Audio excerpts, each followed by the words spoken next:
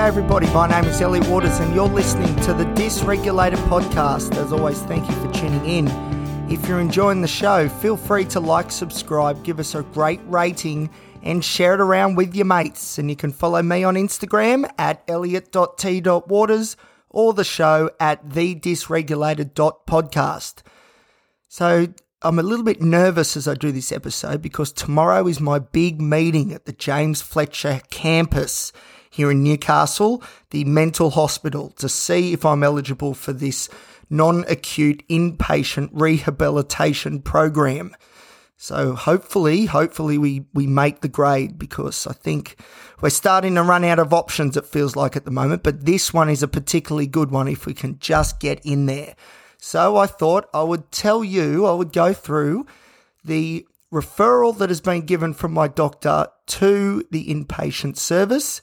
And let's see, what do you reckon? Do you reckon you'd get me in there? I hope so. 6 weeks to turn a life around. I reckon I'm a great candidate. Anyway, let's see. Let's start with date of report, 6th of the 2nd, 23. Current and previous diagnoses: bipolar disorder, ADHD, social anxiety, generalized anxiety, PTSD, complex PTSD. That'll be in there because saying borderline personality disorder is too stigmatizing, so complex PTSD is in there instead. OCD, what else is there? Bipolar, said that, didn't I? Depression, yeah, it's all there, plenty of them. So current presentation, very anxious, struggling to contain his thoughts, that's true. Mental health history, diagnosed bipolar disorder 2019, various medications trialled, recent admission at Maitland Private Hospital under Dr. Willard, medications changed, diagnosed ADHD 2019, put on stimulant therapy, doesn't respond that well, and then I think it says etc., because that is only a little snapshot of what's going on. But anyway, current risk issues, for example, aggression, violence, sexual vulnerability, please detail. Suicidal thoughts, recent end of a relationship causing a huge spike in vulnerability. I would agree with that terminology, yes. Previous significant serious incidences involving risk to self or others, please detail. 2012, planned on walking in front of a truck on the New England Highway in Tamworth, but got too drunk to act. Thank God that I did. 2022, thoughts of self-harm but didn't act on this, besides superficial cut wounds. That's true too, obviously.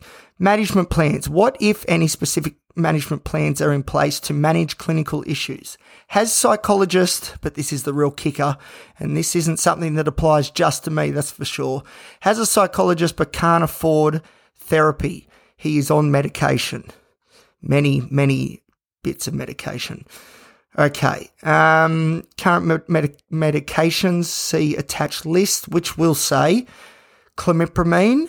It will also say lamotrigine, quetiapine, at times olanzapine, at times Lyrica, pregabalin, and more recently, the last week or two, some lorazepam as well, the benzodiazepine. All, I must say, have been prescribed by an adequate prescriber. So none of those is me just going out there grabbing it myself.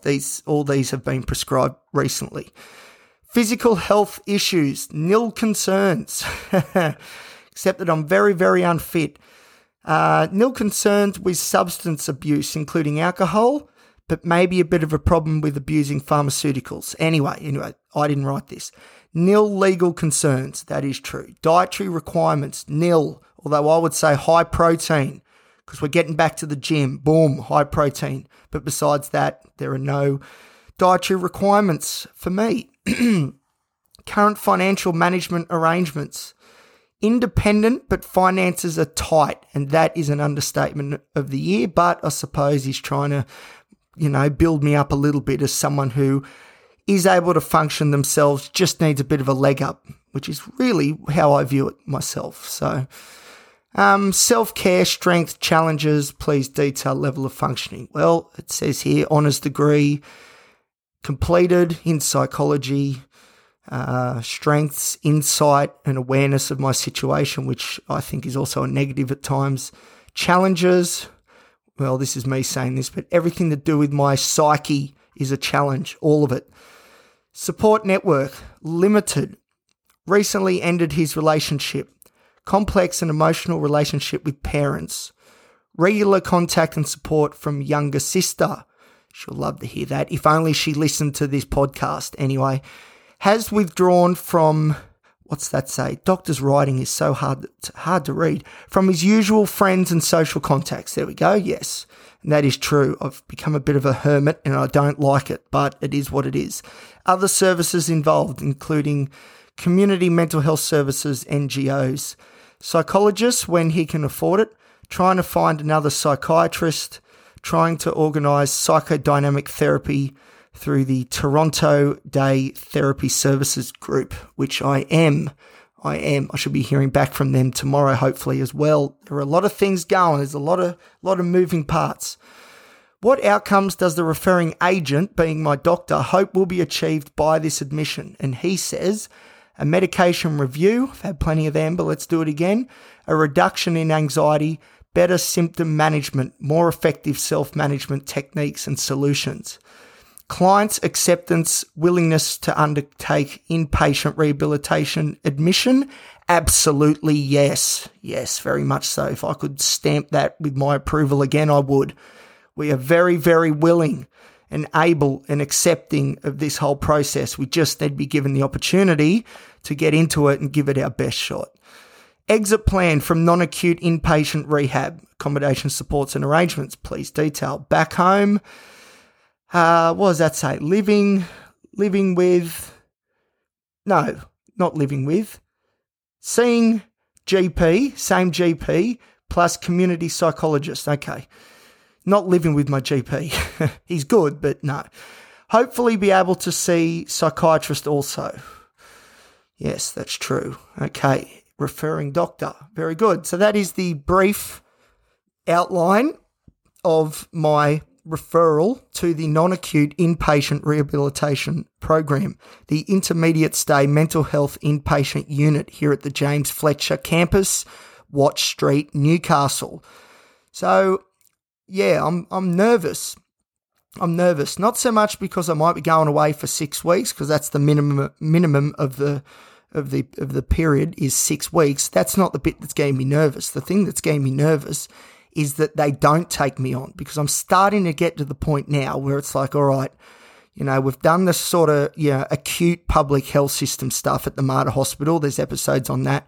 You know, we did 3 to 4 weeks at Maitland Private Hospital. You know, we sort of did that and it didn't quite get us across the line.